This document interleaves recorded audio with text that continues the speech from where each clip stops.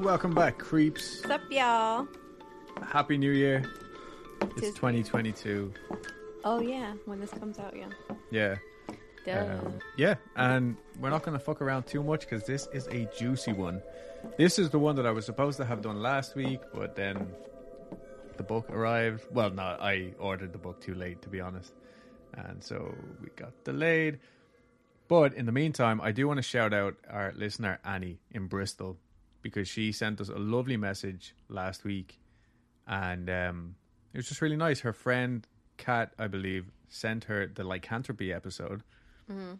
And she says she's been hooked ever since. Aww. And I was like, wow, of all the episodes to get her, to reel her in with, I was very impressed with the lycanthropy. Anyway, Dulce, oh yeah, but we really appreciated that message though. And also, at the top of the show, don't forget you can rate us now on Spotify. So please, oh, pretty please. Yeah. Go ahead and give us a little 5-star rating there. Yeah, and if you don't like us, it doesn't mean we suck. It means we're not for you. So keep your bad reviews. Keep your bad ratings. Keep it moving. Yeah. Move on. Move on. Yeah. But no, we hope you find something you like. All right. And Dulce has a tarot card for us. Yes, I do. Sometimes we remember things. Yep. All right. So today's card is King of Wands, bitches. Oh. All right. So this is a really good card. Okay. Okay. So the message is sit down and think about your goals today. You have a very clear understanding of yourself, what you're capable of, and what you want in your future. Use that energy to get intentional. Not only can you set great goals today, you also have the energy to start working towards them. So call upon that person within you that knows how to get shit done, because that is the energy for today, is getting shit done. All right. I like that. Very, very positive. Do your to-do list. Get that shit done. Mm-hmm. All righty. Oh, in other news, my little sister had her baby. Yeah. So we now have a new member of the family, little baby Sophia. Little baby creep. She is perfect. Yeah, little creep. We just got a little video of her snoring, and it's delightful. Her eyes are as black as an abyss. Yeah, she literally looked like a little black-eyed kid. Yeah. When she first came out. I was like, whoa. We didn't even care. No. Love her anyway. Yep. All right, and without further ado, this is not your typical weekly creep story. Okay? There is no ghosts or aliens, and there's really only a smattering of murder here and there. But the murder that is here is fucking awful nonetheless. This is more a tale of misfortune, stupidity, and downright bad luck. So today we are taking a trip back in time to December 1927 to a little old place known as Wichita Falls. That's in Texas. I don't actually know how big or small it was back then, but anyway. Big moves were happening in 1927. Charles Lindbergh had made the very first solo flight across the Atlantic. The first talking picture was released. The Jazz Singer. Oh, what they used to call the talkies. The talkies. Go on to the talkies. And Dr. Seuss was born. Oh, no shit. Yeah, a buttload of other stuff happened too. But, whatever. We won't be talking about any of that shit. So today we're talking about a good old-fashioned stick-em-up bank robbery and the masterminds behind one of the most unique heists ever carried out. Oh. So let's get started. Okay. We have Marshall Ratliff, brains of the operation. Marshall and his brother Lee had some experience robbing banks. They had held up a bank in Valera in Coleman County and made it all the way to Abilene before they got caught.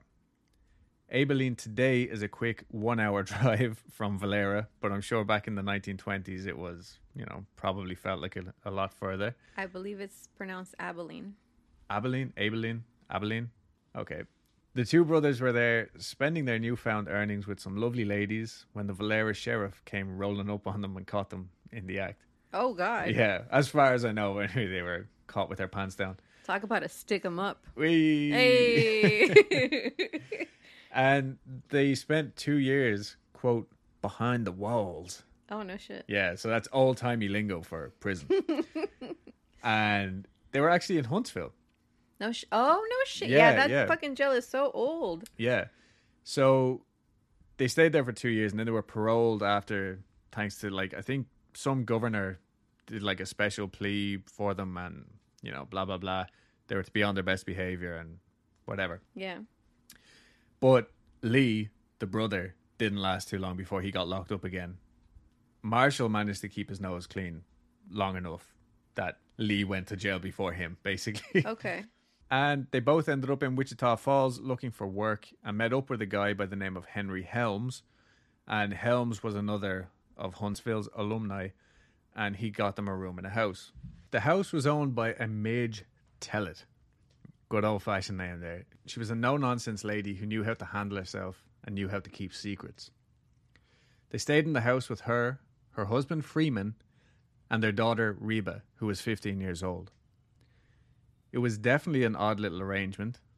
Midge knew that the guys were ex-cons, but I think the general rule was, don't bring trouble to my door and we'll be all right. Yeah. Freeman didn't seem too keen on the idea, but I guess like he just liked the extra money from lodging the rooms out or whatever, and Midge was definitely the boss. Bobby Hill. Shut up. Yeah, name is actually Robert Hill. Bobby is a really sad character in this story. Oh, I'll say. Okay, yeah, so that's what I was saying the other day. Who I actually picture in my head is Dale from King of the Hill. Oh, yeah. Okay, I remember now. But yeah, so anyway, it's a really sad situation. His dad died when he was just a baby, and then his mom died too, leaving him orphaned at 10 years old. And from then on, it was just Bobby looking out for Bobby. So he was sent to live at the state training school from ages 11 to 13, and then again from ages 15 to 17. Now, this was a reformatory school, but Bobby hadn't committed any offense, like, to get him sent there. The superintendent said the reason why he was admitted was because just nobody really knew what else to do with him. That's so sad. Yeah, so he's just this lonely little boy. So I know that his mom remarried, but I don't know what the deal was with his stepdad. Like, maybe he just didn't want anything to do with Bobby, which just makes the story even more sad. Anyway, he had met the Ratliff brothers in Huntsville, and they were all from the same neck of the woods, which is Eastland in Texas, or Eastland County, I think, and Eastland is a town in Eastland, something like that. I don't fucking know. There's so many names. Texas City, Texas. Yeah, like, you know what I mean? So naturally, they all just got along with one another. And when Bobby got out a little bit before the Ratliffs, I thought this was really sweet. They actually sent him to live with their mom. Oh. Yeah, since he didn't have any family of his own. So they were like, well, you can go live with our mom. That's sweet. And he helped her out. She was running a cafe at the time. So that was like the mom's trade, I guess. She had owned a cafe of her own, sold it up, and he lived with her in Cisco before moving to run a cafe on some oil field. And eventually, when the guys got out of prison and got like proper rooming, he went up to Wichita Falls to live with them. But for some reason, when they all moved into Midge Tellett's house, they told her Bobby was just an old friend. And even though the two brothers were open about being ex-cons, they assured her that Bobby was not. Now, I don't know why. I think maybe just because Bobby seemed a bit more innocent or something. Yeah. And I don't know what the story was there, but they were all going under different names too. So they were secretive, but not at the same time. I wonder if it was one of those things how, like, people who just lie naturally sometimes just lie about the weirdest things. Yeah, maybe that was it. It just comes out, you know? Yeah. So, yeah, maybe. But either way, Midge took a liking to Bobby, and I think she was actually hoping to set him up with Reba, their daughter. Mm-hmm.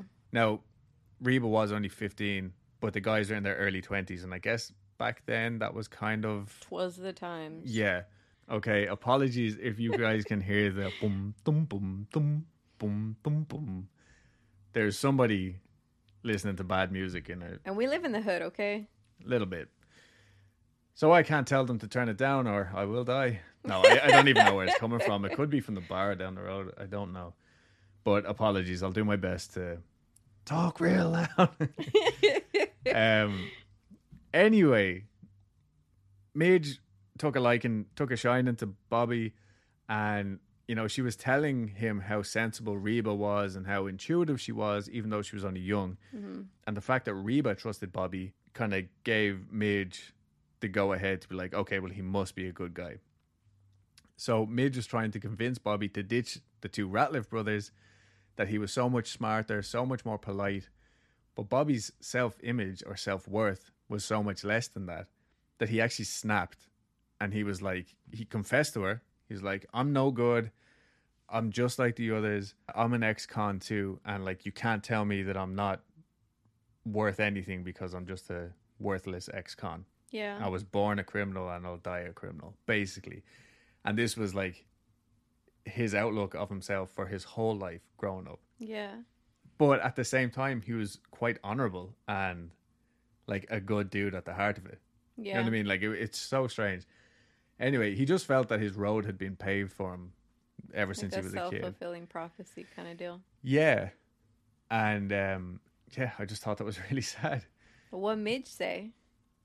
She literally was like shocked. She was like, oh, well, this okay. changes everything. No, she didn't even. She was just like shocked into silence. Oh. But she also didn't deny the fact that, yeah, you're once a criminal, always a criminal kind of thing. Mm-hmm. So does that mean that she don't want him for her daughter no more? Basically, yeah. Oh, but it no was shit. like an enough said kind of thing. Like they just never spoke of it again.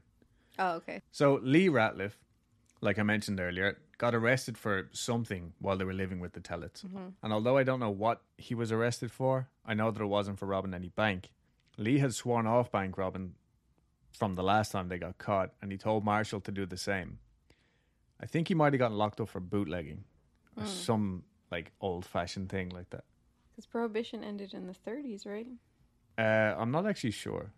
I know that it ended soon after this, but yeah, it was still like bootlegging was A thing. like the in thing as well for Yeah. criminals in general. Mm-hmm. But either way, with his record, like with his prior record and stuff like that, it was safe to assume that he wasn't going to be getting out anytime soon. Oh. Like he broke bail, Damn. everything. Yeah, like he fucked up. So not long after Lee went away, Marshall came up with a plan, or came out with this plan at least, that he had been mulling over for a long time. I think he was probably too afraid to mention it in front of Lee. Yeah. He spoke to Henry Helms. He had a plan to take this bank. It was going to be real easy, but he wanted 4 men. Bobby was already on board, so Helms told him he knew just the right man. This guy was a fucking pro. So now the ball was rolling. He approached Midge and asked her to pick up some supplies. She was a bit hesitant, but they never told her any details. They just said, all you're going to do is pick up these groceries for us.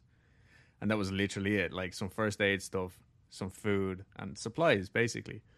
Oh, and the only reason why they asked her to get it was so they weren't seen like Buying the shit. Yeah. So the following day, the 3 boys met up at the Tellet house. Helms had some bad news. Their heist was just going to have to wait. The professional had the flu and he just wasn't up to it. Oh, just like that, huh? Yeah, just like that. So I guess even bank robbers have to call out sick sometimes. This wouldn't do for Marshall, though. They had to take the bank on Friday, and there was no 2 ways about it. Okay. What was so special about that Friday?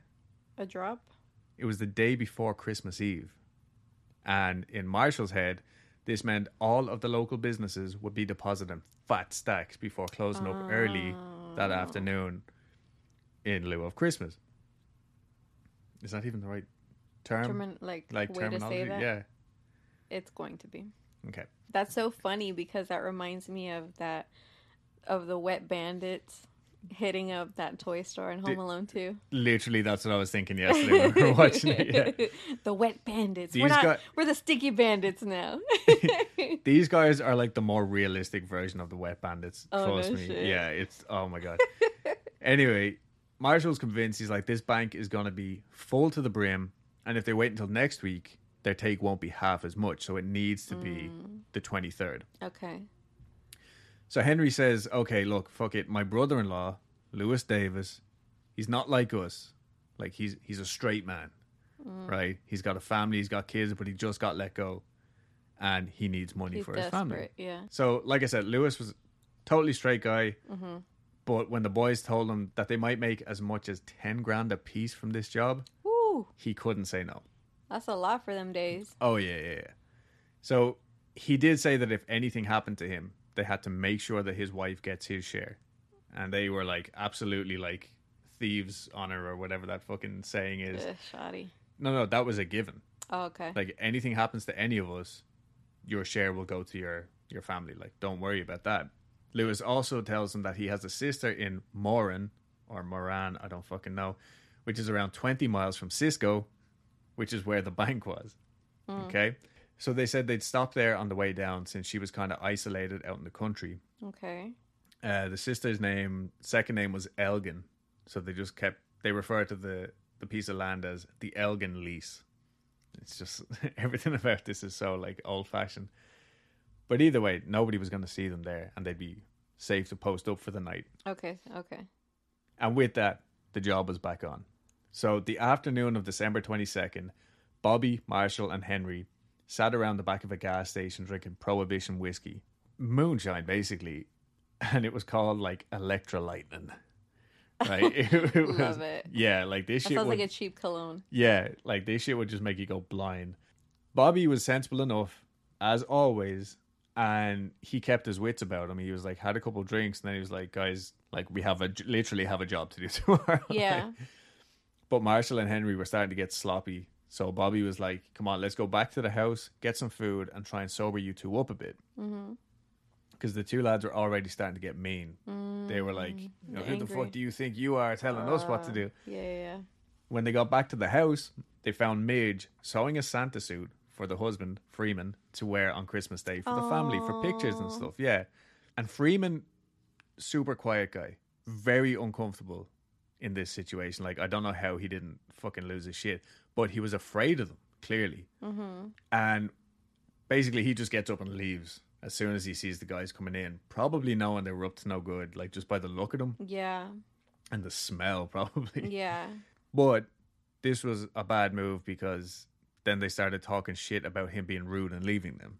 Right? Who does he think he is? And it's only because we're just a couple criminals. We're not good enough to be in his presence. Oh my God. This kind of bullshit. And then I think Henry was probably the main instigator because Henry is definitely the meanest of the bunch. Oh, yeah? Yeah. Henry's a cunt. That's interesting because he was the go-between trying to get these fellas some housing. Yeah, right. That's so weird. I know. So Marshall definitely like played into, like, you know what I mean? Like the two of them played off each other. He was a pot stirrer. Yeah, kind of like. So next thing they started asking where Reba was, because it was only now that they realized that they actually hadn't seen the girl for like the last few days.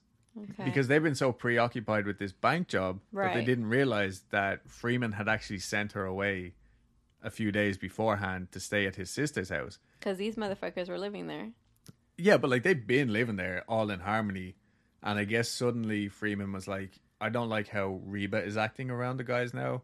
And he just didn't want like a relationship sparking up. So he was like, nip it in the bud, sent her away to the sisters. Good and dad. and they were trying to do it on the sly. And like I said, none of them realized for the first few days. And I will just say now that as far as I'm aware, nothing actually happened between any of the guys and Reba.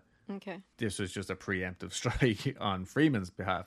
Good fathering. Yeah, good fathering, absolutely. Anyway, Marshall put two and two together and started calling Freeman names, telling him to come back in and just being a dick, like just instigating. Meanwhile, Bobby is trying to keep the peace in the room, and eventually Freeman comes in and is way nicer than I would have expected and than I would have been. He tries to play dumb, and he's like, 'cause it had gotten chilly outside and he was putting alcohol in the car, which was their antifreeze back in the day. And he comes in smiling, taking his gloves off. And he's like, what's going on, guys? Like, whatever. And like I said, he's playing dumb. He tells them that Reba's over helping his sister with her Christmas tree, you know, because his sister has kids and Reba can help. There was a bit of back and forth. And then the next thing, Henry has a pistol pointed at Freeman. He's backed up against his own sitting room wall. And Henry starts shooting at his feet like he's fucking Yosemite Sam or something. Yeah. Marshall's just laughing his ass off. Bobby manages to get the gun from Henry, but Freeman agrees to go and get Reba. He's like, look, let me go get her. Everybody, let's just calm the fuck down. Like, he's literally after blowing holes in the fucking floor of his sitting room. And still, he's being a nice guy about it. When they get back, Marshall tells Midge she's going to have to get that Santa suit finished tonight because he's going to be borrowing it tomorrow. And then the guys took off, left the house. They went to go get a car that they'd been eyeing up for the job. A Buick. Top quality, not some rust bucket Model T. They get to there, the keys are literally sitting in the ignition.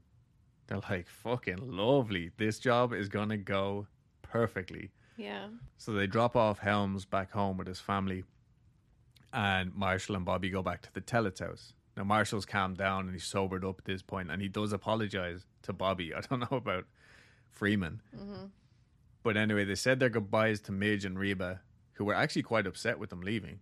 They were like, I guess maybe they figured like they might not see them again, and they were like, now you boys be safe. Yeah. Even though they had just been shooting at her fucking husband and father. And they head over, they pick up Henry again, they pick up Lewis, and they head to his sister's house. When they get to the sister's house, they have to sleep on the front lawn in a tent because Henry Helms was so disliked by Lewis's sister's husband that he said, that man ain't coming in my house no matter what. So they literally all just like curled up in a fucking tent on the front garden. And then the husband, Robbie, left for work real early. He like worked on the oil field or something real stereotypical. And when he left, the sister came out and snuck them in the house to feed them. Now, she was under the impression that the lads were just going on a good old-fashioned bootlegging mission. And even just knowing that, she was super concerned for her brother. She was like, now you don't be going messing with the likes of Henry Helms. Like, he's nothing but trouble. But at the same time, was like, now here, feed up, like, make sure you don't go on an empty stomach kind of thing. Commit your crimes on an empty stomach. Yeah. But she was just really caring, like, and Lewis helps her, like, clean up and all that. And then they say goodbye and they make their way down to Cisco. Old man history tour time. Cisco was a town of about 8,000 people back in 1927.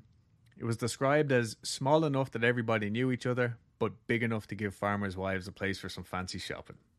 Okay. That's interesting. Yeah, so it was like the hub of a bunch of outlying towns. Towns like Dothan and Nimrod and Scranton. Yeah. They all would come in here to do their Christmas shopping. And the main street, or what was called the main street, was actually Avenue D. And it was like the main thoroughfare, and also happened to be where the First National Bank was. 704 Avenue D, Cisco. Now, I did look it up just because I'm a fucking nerd, and I think Highway 6 actually runs through Avenue D. I don't think it's actually called Avenue D anymore. Yeah. Okay, so I may be slow, but Helms's brother-in-law is the one that they're going to do the job with. Yeah. So now it's Lewis, Henry, Marshall, and Dale, or Bobby. Yeah. Yeah, so now the four of the guys are in the car. The Okay. four of the guys slept together in the tent, Sick. I think. Okay, so this next bit is going to sound like a lot of information, but just bear with me. It'll make sense in a minute. Okay. So the building that the First National Bank occupied was originally a retail store. Okay. Okay, it was a single-story building and had two big display windows either side of the front door. Okay. And then it had four smaller windows which ran along the alleyway on the north side of the building. Okay. So they were kind of up a little bit higher, I guess. As you entered the front door, the president of the bank and the cashier had little cubicles on the left side. Okay. Okay, now they were just like, waist-high marble benches, like not really separated. Like you could literally like just lean over and say hello to them. Just beyond these were the teller cages, because they didn't have bulletproof glass back then. So you just had cages where the tellers were. And then at the back of the building, it's a very small building, by the way, there was a bookkeeping room. So the back wall had a little door in it. And when you went through this door into the bookkeeping room, there was another door immediately on your right-hand side. That door led outside to a paved alleyway behind the building. Okay. Now, this was an alleyway, but it was a busy alleyway. You could park your car there, and people walked up and down it all day. Okay. So it was common practice for someone to walk on into the bank, deposit their check, their cash, whatever, and then just walk on through the back and continue on out into the alleyway. Really? Yeah. That's someone's office you're walking through. Yeah, but because everybody knew each other, oh, I see. They would go in and say hello to the two clerics working in there. And then head out. And then just head on out, yeah. If you didn't understand that, just rewind like 30 seconds and listen to it again. Try it, because I'm doing that mentally. Yeah, I can see. I can hear the... Yeah, if you can see my face, I'm like... So, the plan was for Marshall to enter the bank, dressed as Santa Claus, and while everyone was looking at him, the other three would just slip in behind and get into place completely unnoticed. Okay. Lewis would cover the door, Bobby would take the two guys in their cubicles, and Helms was the experienced wingman. Right, he was basically like all over the place. He'd just take it as it comes. He would help Marshall wrangle up the others, keep everyone at bay, and get the money. Okay. So they let Marshall out of the car separately to make his inconspicuous way down Main Street, dressed as Santa, in the midst of December 23rd Christmas shopping. Okay. Kids immediately spotted him, started asking him for candy, asking him which store he belonged to. Some older kids started following him, convinced that he had pockets full of sweets, and other children begged their parents for a chance to go and say hello to Santa Claus. The parents were saying hello and everything, and they were just making a big fucking scene because now all these kids are going, Mom, look, there's Santa. Yeah. Everybody, look, it's Santa Claus. Yeah. So he just put on his best, I'm not Marshall Radcliffe voice, and tried to walk as quickly as he could without running. So basically, Santa power walking through Main Street towards the bank, telling the kids to go ask John D. Rockefeller for gifts in what I can only imagine is an Oscar the Grouch style voice. Okay. He was literally saying, go ask John D. Rockefeller. He's got all the money. He'll get you gifts. Like shouting, just drawing even more attention to himself. He walked into the bank and the three lads slip in behind him completely unnoticed because everyone was too busy looking at him. The plan worked. Okay. This part of the plan worked. Okay. The cashier, Alex Spears, smiled at him and says, hello, Santa Claus. And then realized that one of the men was now brandishing two pistols, one in each hand, at the teller in the cage, telling him to stick 'em up. Santa stayed quiet for the time being, and nobody was really sure if this was some sort of Christmas prank. But the man holding the guns says, I mean business, big boy. And then finally Santa piped up and said, get that vault open. Big boy was like as common as me saying dude or lad or guy. All right. So who's holding the guns? Helms and who else? So right now it's just Helms. Oh, okay. He's got two guns pointed at the teller. He's double fisting. Yeah, he's double fisting like good old fashioned Texan. Good. Okay. So then the door opens again. And in walks 6-year-old Frances Blasingame and her mom, Mrs. Blasingame. Okay. Frances had seen Santa Claus entering the bank from across the street and had reminded her mom that she had promised her that she could speak with him about some very important Christmas business. Okay. So her mom gave in and was like, fine, like, let's go bother the man on his lunch break. Yeah. Because also it was lunchtime. So they crossed a busy street, especially to see Santa Claus. When they got inside the bank and saw the guys holding guns, poor Frances starts crying and says, they're gonna shoot Santa. They're gonna shoot him. Oh my God. Santa didn't have any guns. Right. He was just standing there. Yeah. Being Santa Claus. And at this point, her mother had realized what was going on and noticed that Bobby Hill was now blocking the front door, and he also had a gun in each hand. Oh. She starts to usher Frances toward the back door and clumsily made it all the way to the little bookkeeping room where the two clerical workers were just going about their business, completely oblivious to what was going on outside. The four guys, guns and all, are shouting at the Blasingames and each other this whole time.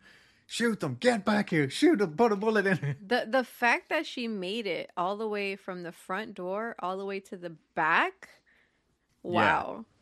And these motherfuckers didn't even shoot. They are freaking out. Lewis is screaming out. He's like, get back in here. Helms is telling him, shoot her. And then when she finally reaches the back door, Lewis runs at them, guns drawn, yelling to get back in with the rest of them, and then the door wouldn't open. Oh. Suddenly, Mrs. Blasingame realizes that little Francis was pushing on a pull door and says calmly, "Wait, honey, let mother open the door." And off they went. Oh, thank God. Not quite as smoothly as that. She actually had to use Francis to push her through the screen door. Yeah. Like, as in, they broke through the screen door because it was latched. Yeah. So she just used her daughter as like a battering ram. Oh, that's hilarious. Yeah. But the lads just let her go and carried about their business. Santa gave the teller the order to open the vaults again and was told that they could actually only open one of the vaults because the other one was on a time lock. So they were like, fine, open the fucking one vault then. And they proceeded to clear out the one that they could open. The teller loaded up a potato sack with checks, bonds, papers, and a little bit of cash. He was about to start loading coins into the bag when Santa said that's enough, and they headed back out. I guess they didn't want to be weighed down with all the coins. Makes sense. Santa hadn't noticed the literal sacks full of money that the teller had purposely not drawn their attention to, and he also never asked the teller to empty his register, which had somewhere around $5,000 just Whoa. sitting there. They just wanted what was in the vault. And the Yeah. teller was like, I'm going to give you what I want to give you. Basically. That's interesting. And Santa and the guys were so concerned with just making a nice casual exit Yeah. that he wasn't really paying attention to what the teller was doing. Interesting. So no more than 4 minutes had passed since Santa had stepped foot in the bank. And as they were walking back into the lobby, Damn. Santa saw a face staring in through the window of the bank. That big ass display those window. big ass fucking windows. They were in full view. And the lads all realized at the same time what Santa is looking at. And I'm assuming it was Helms, because he's the most likely, in my opinion. But someone fired a shot out the window as a warning. Everyone went quiet. Another shot. This one coming from outside in. Mm-hmm. Bobby Hill pipes up then. Sensible Bobby. "I'm going to warn them we're armed." He fires 4 shots into the ceiling of the bank. Nothing. Absolute silence again. Then came the reply. A cacophony of gunfire erupted. Whoa. Bullets rained in on the bank from the big front windows and the side windows alike. The guys were surrounded. Whoa. You see, what happened was, Uh-huh. when Mrs. Blasingame left, she didn't just Leave. go about her business Yeah. or disappear off the face of the earth like some computer game NPC. She walked all the way to the police station, which was, guess how far?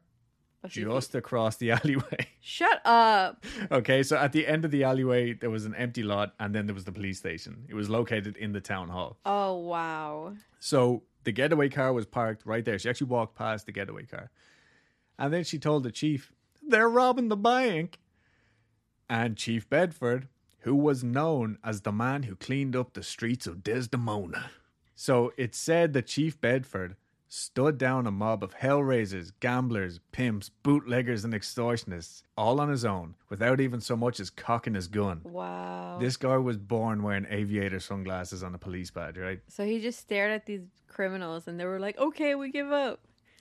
According to the stories. Wow. Yeah, that's Chief You Bedford. need to do a story about him. I know, right? So anyway, he grabs one of the new shiny shotguns, which had been gifted to the PD by the local merchants as a Thank you. thank you / incentive for keeping the town safe. Yeah. He told 2 of his officers to take up position in the rear of the bank.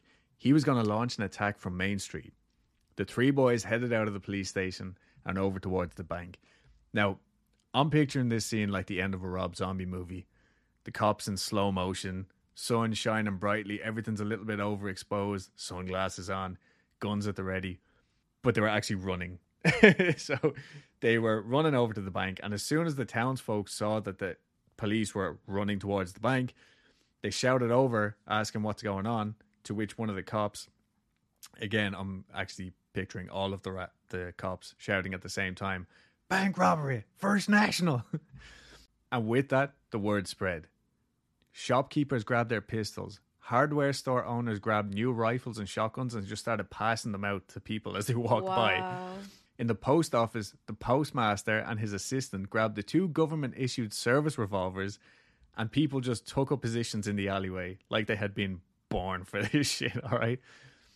One thing I forgot to mention. The Bankers Association had actually offered $5,000 for every dead bank robber turned in.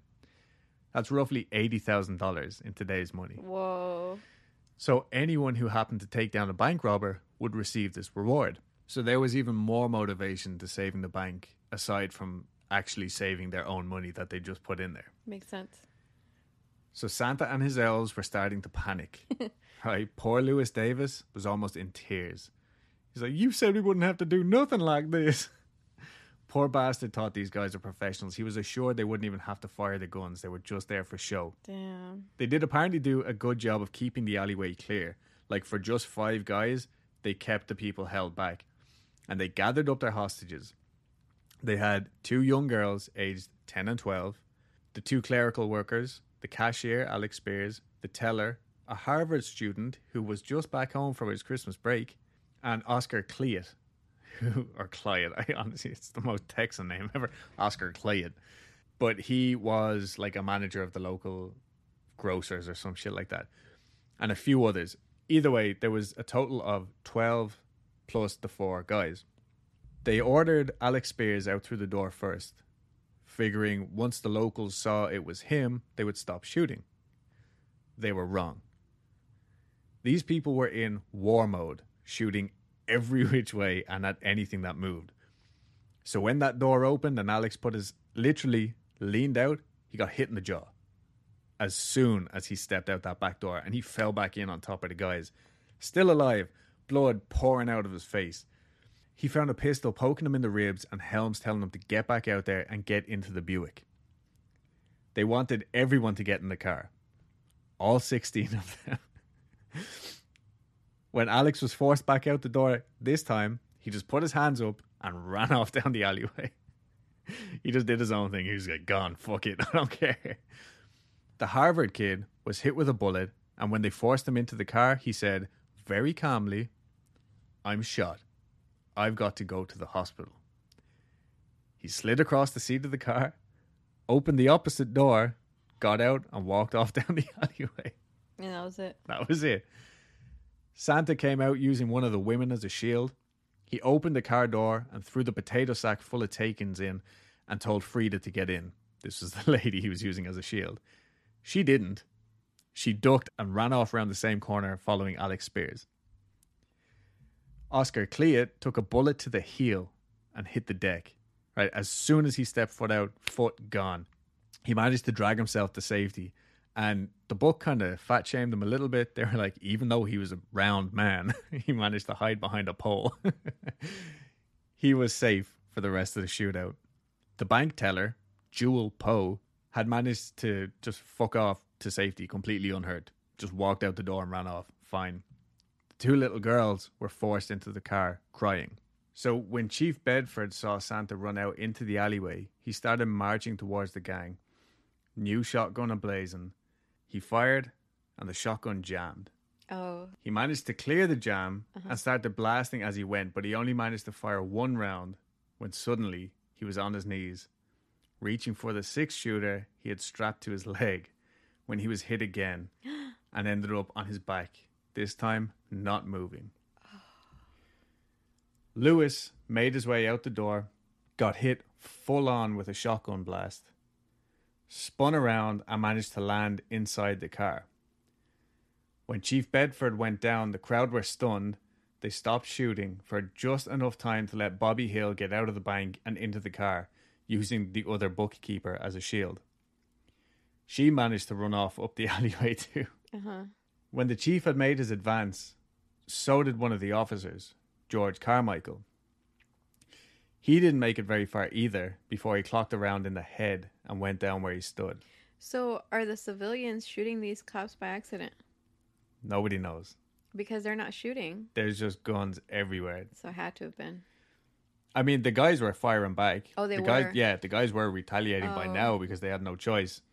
Like, they were using the hostages as human shields as they were firing over their shoulders. But now, suddenly, the lads were just magically inside the car now. It was as though they blinked and now they're here. This all happened in seconds. the two police officers going down, everybody running away, scattering. And then Bobby was behind the wheel getting ready to take off with their two young hostages. So all that's in the car now is the 4 guys and the 2 young girls. Then there was someone at the driver's side window holding a shotgun point blank in Bobby's face as he was struggling to get the car started, panicking. The shotgun holder pulled the trigger. Click. What? Nothing. He pulled it twice more and got nothing again. But Bobby managed to speed off, and as Bobby was speeding off, the guy aimed the shotgun at the department store wall to see what was wrong. And it went off. Blew a hole in the side of the building, apparently. As Bobby sped down the alleyway, the postman managed to shoot out one of the rear tires, and the car skidded so badly that the back door flew open, and they almost lost one of their hostages. Whoa. They grabbed her and managed to close the door, and Bobby somehow kept control of the car, and they quickly gathered speed down Avenue D, followed by a gang on foot shooting at the car. Marshall broke a hole in the back window and started returning fire, while Henry shot from the passenger window while also throwing handfuls of nails on the ground. And this was a good idea, in fairness. They were roofing nails, so they have a wide base at the top, so they would land facing upwards. Yeah. And the idea was to stop any cars that took chase after them. Bobby was fighting just to keep the car on the road, and they were literally veering in and out of either lane, and they came so close to hitting one particular guy on the sidewalk that this dude actually got gunpowder burns on his face from a gun being fired so close to him. Right? I don't know how that's even possible. Lewis lay motionless in the back seat, and Marshall had actually been shot in the chin. Now, I'm not sure if he was grazed by a bullet or like had gotten a shotgun pellet to the face. Yeah. But he was pouring blood from underneath his Santa mask. And then Bobby realized something. They had stolen the Buick with a full tank of gas. This was perfect. But then they made the trip from Wichita Falls and never thought to fill up before they got to the bank. The gas tank was empty. 14-year-old Woodrow Harris was driving into Cisco along Avenue D in the family's new Oldsmobile. Oh, no. His grandmother was in the passenger seat and his parents were chilling in the back like a couple of pimps. All of a sudden, there's Santa Claus waving at them in the middle of the road to stop. So they do, thinking it's something for charity or something. Like, oh, here's Santa.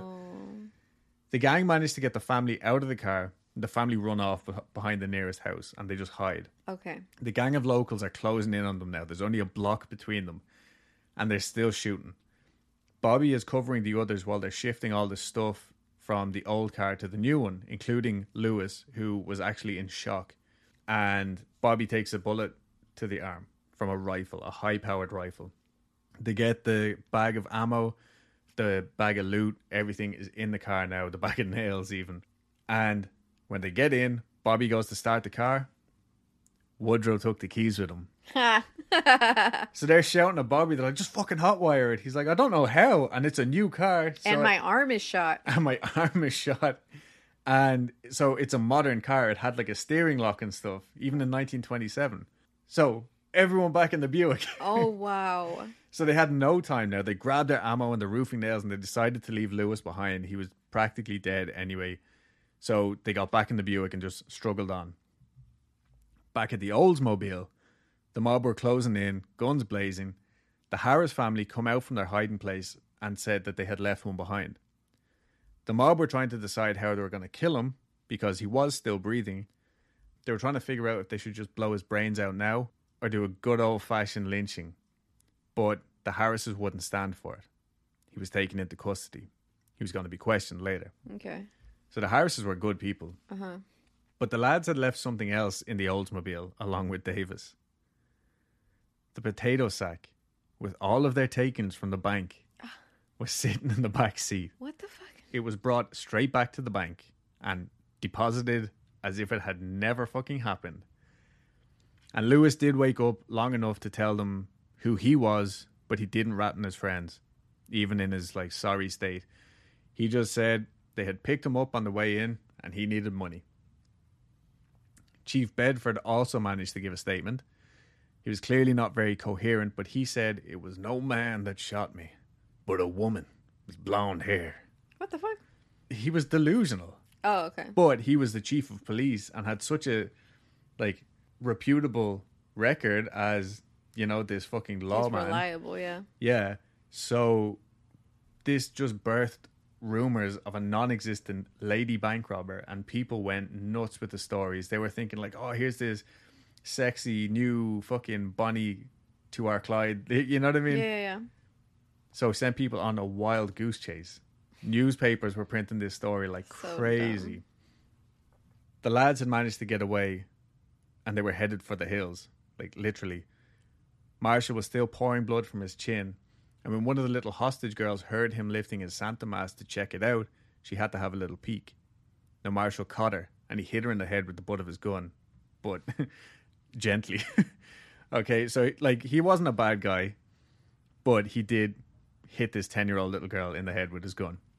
That kind of sounds like Wreck-It Ralph, where they go to like a sort of like a support group for bad guys. They're tired of being bad guys. Like, and Satan's like, I'm a bad guy, but I'm not a bad guy. Yeah.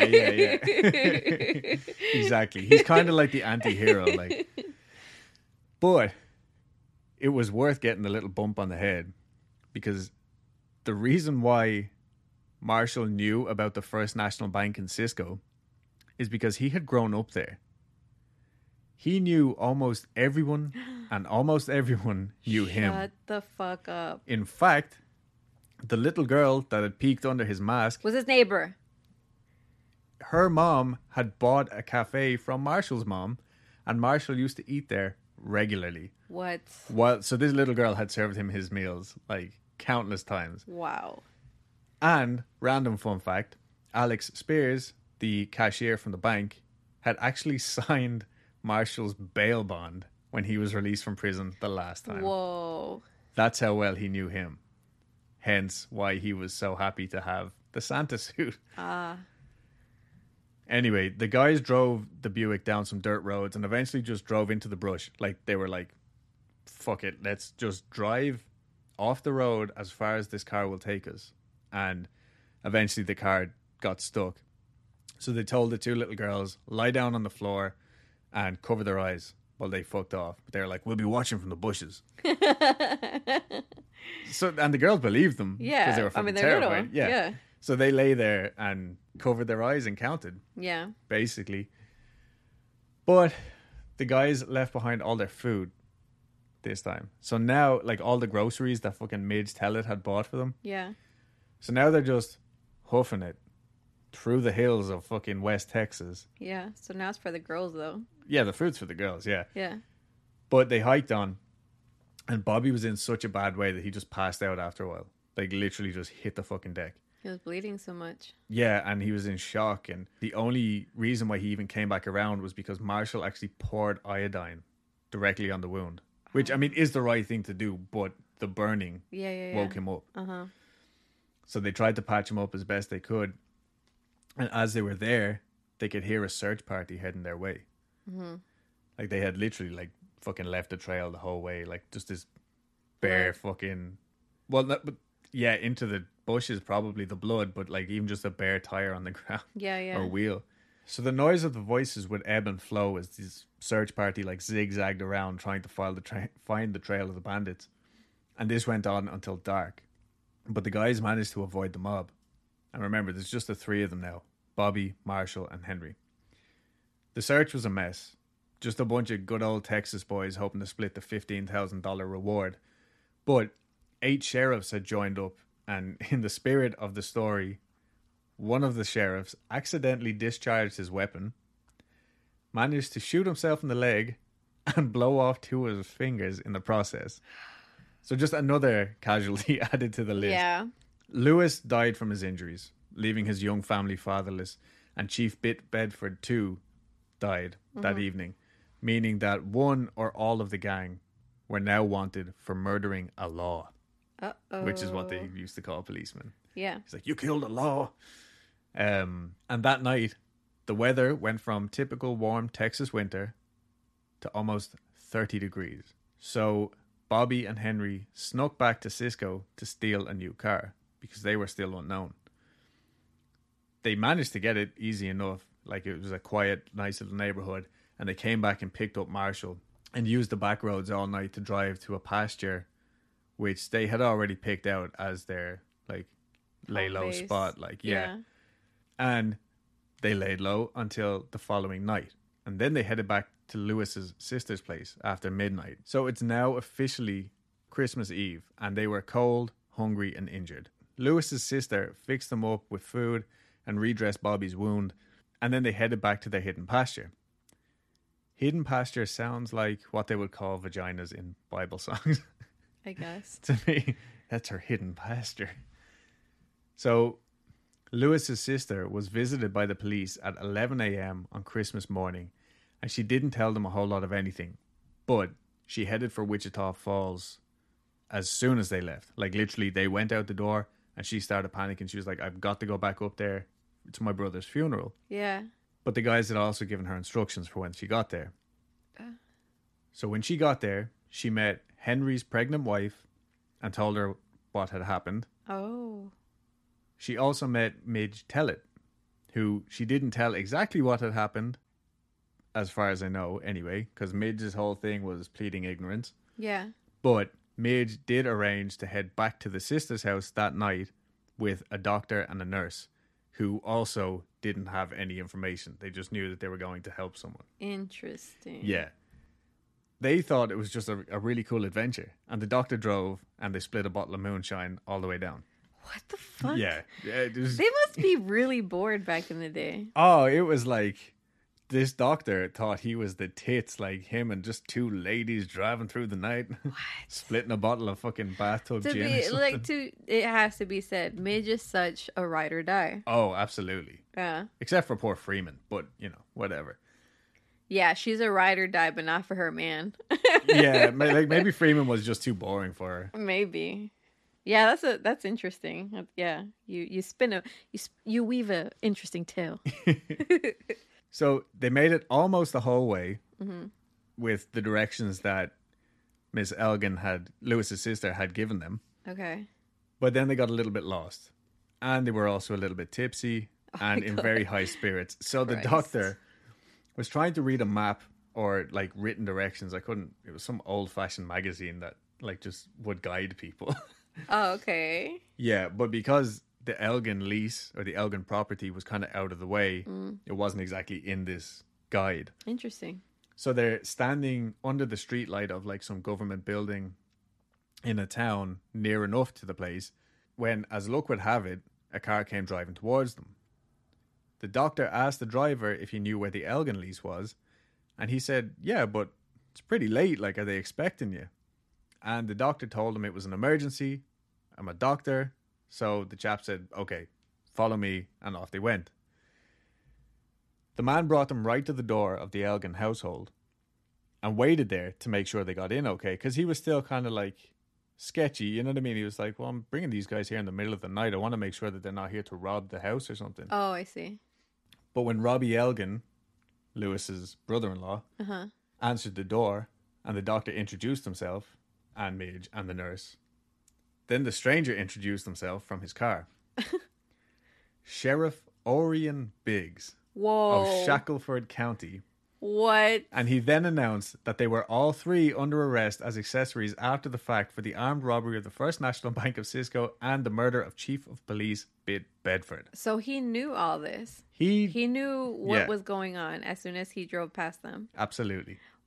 How? Like, he didn't know that they were anything to do with it, but as soon as they mentioned the Elgins, he knew that there was a connection between Lewis and his sister, and just thought, this is a bit, this is a lead if you're going to the Elgins. Exactly. Okay. And he was technically out of his jurisdiction. So the arrest that he made, if they had known, they could have challenged it in court and it might have fallen apart. But as far as they knew, they were under arrest.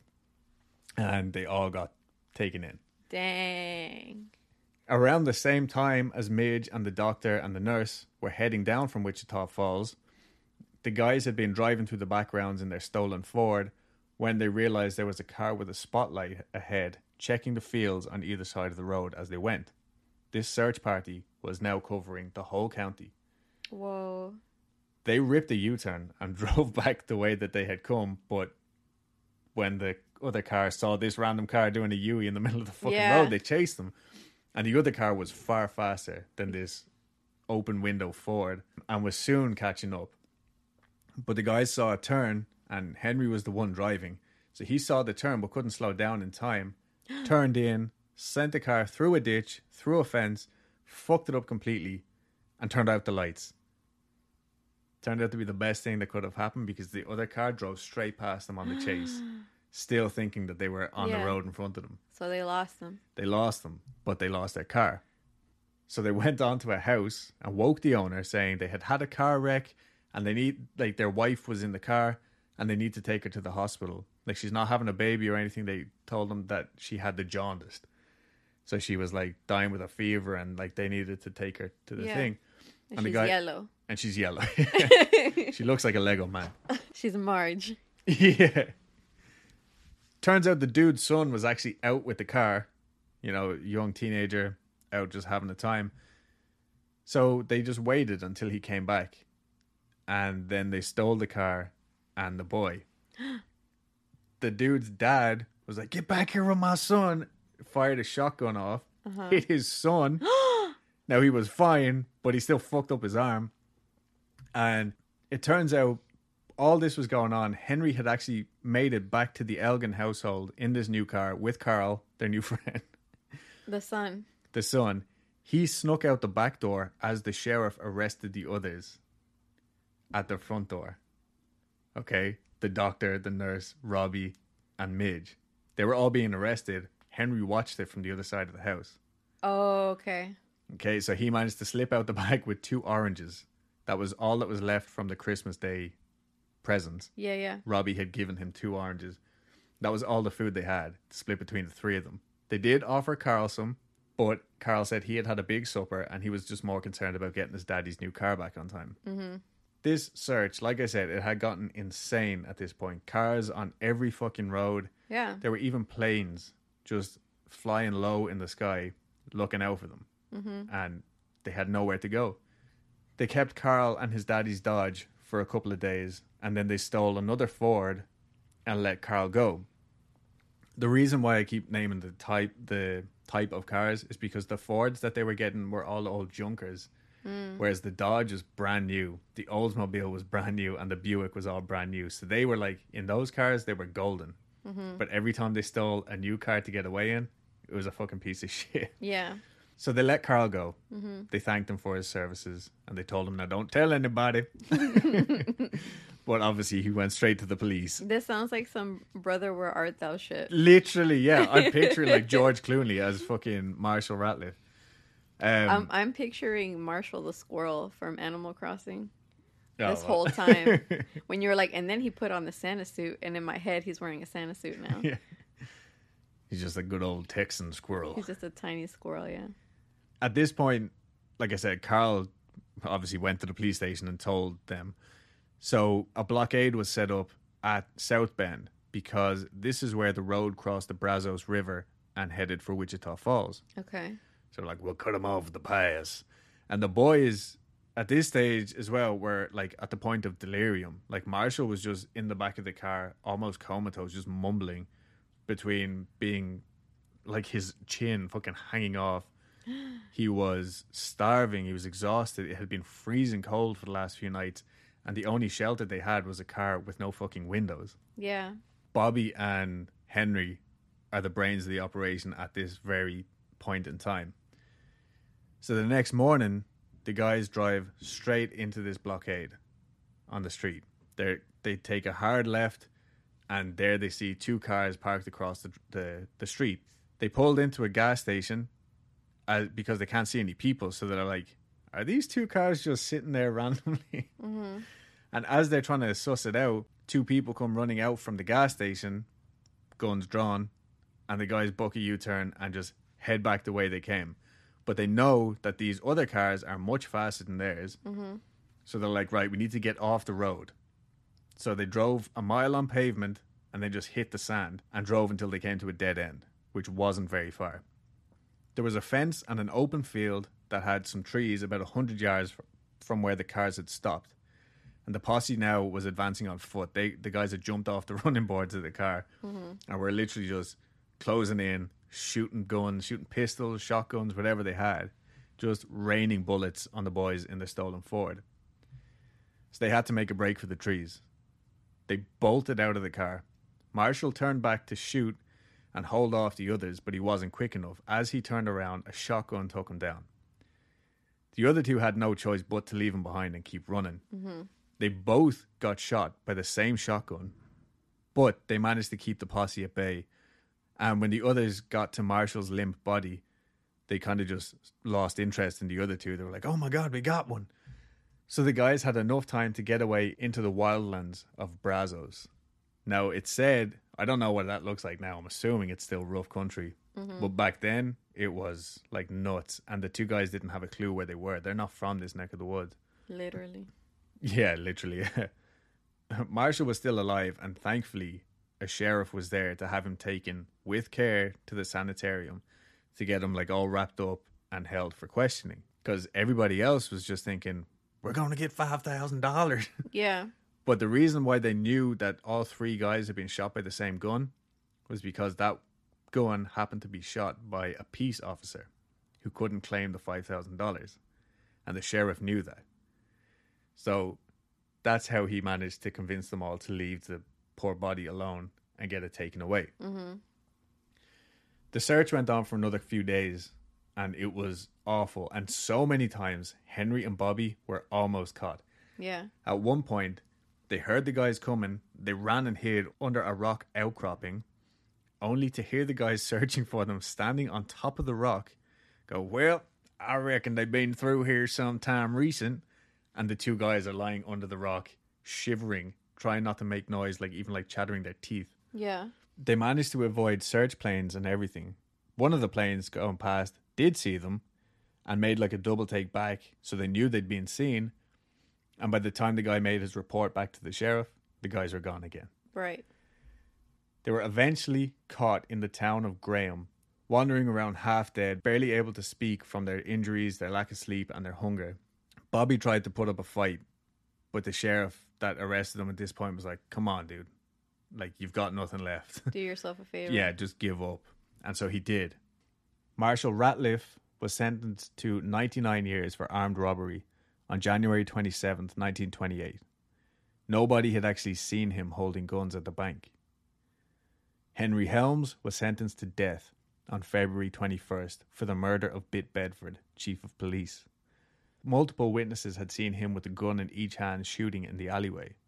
Then Bobby Hill was sentenced on March 20th to 99 years for armed robbery. He had told his whole sorry life story, and even though he had ultimately just resigned himself to this fate, he was so totally shocked that he didn't get the chair that he was elated with his, I got 2 9s. That's how he put it when he finally got the sentence. Yeah. But he was just totally shocked that he didn't get the chair. Yeah, I mean, he killed a law. Possibly killed a law. So too were the people of Texas, shocked. 2 lawmen had been killed, and so they were owed at least 2 lives in return. This was the logic of the time. Still is a lot of the time. So Marshall was brought back in and found guilty of the murder of Chief Bit Bedford and Officer George Carmichael, and Marshall told prison staff and fellow death row inmates alike, I'll never ride old Sparky. And he never did. So while he and Helms were awaiting the chair, another inmate came in and told him his plan. This guy had it figured out. This guy's lawyer had found a loophole saying that they couldn't carry out a death sentence on a prisoner who was found not to be sound of mind. So that guy went to the chair pretending to be insane. But Helms figured he'd learned from this guy's mistake and that he would win his insanity plea. He didn't. On September 5th, 1929, he ordered his last meal. Cabbage and sausage, but he requested that his wife make it because she knows how he likes it. So strange. I know. And you said this is Helms? Yeah, this is Helms. He ordered tomatoes from a can or fresh, didn't matter. I don't know how, he wanted them prepared. He ordered coffee and a slice of whatever pie they had. Nettie, his wife, didn't get the chance to cook his meal for him. And Henry asked the guard to give Marshall the pie. He didn't give Marshall the pie. Because Marshall didn't have a jaw. No, he was fine. Well, Oh. he had recovered to the point where he could eat. It only took 10 days of recovery before he could eat solid foods again. When the guards came to collect Henry that evening, he fought all the way to the chair. This man was scared. But finally he sat in Old Sparky on September 6th and gave no final words. This is the same Old Sparky that me and you saw in the museum. That's what I was going to say. Like, Yeah. we seen him. We've seen that exact chair. So after that night, Marshall changed and turned into a glum, scripture-babbling thing, right? Mm-hmm. Trying for an insanity plea or having genuinely suffered from a breakdown at the loss of his friend, we'll never know. His mother did file an insanity plea on his behalf, and to the outrage of both the courts and the public, he was transferred to the Eastland County Jail, where he was going to be monitored by the trusty head warden, Pack Kilbourne. This was October 24th, 1929. He was guided to his cell. Like, literally, he was almost completely catatonic. The guys carried him like a drunk man, like his feet dragging on the ground. The jailers had to sit him up in bed and hold him sitting up and hold his head so it didn't loll to the side. But as they fed him, once the food was in his mouth, he knew like automatically to chew and swallow. But then when he was done, they would let go of him and he would just flop down on the bed and stay in that position until the next morning when they moved him. Okay? So if he was playing... He was a damn good actor. Damn good actor. Shitty Santa, though. Shitty Santa. But they tested him one night. They picked him up and held him midair and said, let's just try this. Yeah.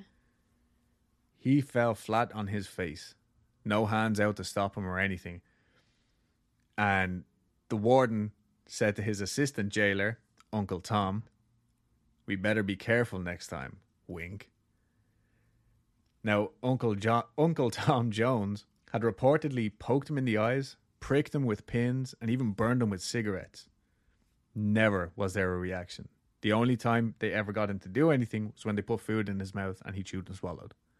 That was it. They would then drag him to his chamber pot and wait until he pissed. So his basic human functions were still there. He still mumbled random scripture and even spoke in Latin quietly at times. They don't know where he learned this. But he had Pack and Uncle Tom and all of the other inmates fucking freaked out. His poor mother was totally distraught. And then he just lay in bed, completely unresponsive, for 25 straight days. On November 18th, after Uncle Tom and Pack fed him, they went about their business, locking up the rest of the place, and on their way back down the stairs, they were attacked. It was Marshall. He was awake, and he had a gun. The guards had left the cell open after they fed him, this one night, and Marshall just seemed to wake up at the right moment. This weird fucking half comatose state that he was in just vanished and he was alive again. He made his way down to the office and got a gun out of the drawer. He checked the gun to see if it was loaded. It was a 6-shooter, and he dropped a bullet out of it. But in his like fucking weird confused state, he just locked it and went back, and he was now pointing this gun at Pack. He fired it and somehow missed at short range, but Uncle Tom came running when he heard the shot, and Uncle Tom got shot 3 times at least at point blank range. He then staggered back and fell down a short set of stairs, down the landing and onto the office floor. Pack, in the meantime, had done a run around the cell landing and tackled Marshall, and in the struggle they both fell down on top of Uncle Tom and broke his fucking leg. Alright, so the guy's lying there bleeding out, now he's got a fucking broken leg. Pack managed to get the pistol off of Marshall, put the barrel to his head and pulled the trigger. 5 shots had been fired from that 6-shooter, but there was only 5 bullets in it. So again, Marshall got away. Yeah. Fucking almost got clean. The gun just clicked and Pack proceeded to beat the ever-living shit out of him until Marshall was there literally begging for his life. Pack's daughter, who lived on the other side of the jailhouse in like a separate living facility, she had heard the gunshots and gone and gotten help. She literally fired her own gun into the air to get help to come. Uncle Tom was brought to the hospital in critical condition, and Marshall went back to his cell. Pack was even more convinced now that he was genuinely crazy because he just turned off again. And he had seen his eyes when he was trying to kill them. Yeah. And he was like, no, there's something fucking wrong with this guy. Yeah. But Uncle Tom was a well-known person around town. He was like quite well-to-do, and he was only really assistant jailer for like a hobby. It wasn't like he needed the money or anything, so he was well-known and well thought of. And word soon got out that he was in a bad way, and it was all because of Santa Claus. So a crowd gathered outside the prison on November 19th. It started off just people waiting for news of Tom's well-being and people waiting to hear what was going to happen to Santa. After like 9 o'clock in the morning, Pack went outside. He's like, do you people have no jobs to go to? And the people were like, yeah, our bosses are sent us down here so we can report back with news. Yeah. And as it happened, there were multiple transfers happening from the jail that day. And this left Pack being the only guard on duty because Uncle Tom was in the hospital. So by 8 o'clock that night, the crowd had turned into a mob of almost 1,000 people chanting, "We want Santa Claus," over and over again. And Pack thought there was nothing else he could do. He had to go outside and address them, try and disperse them.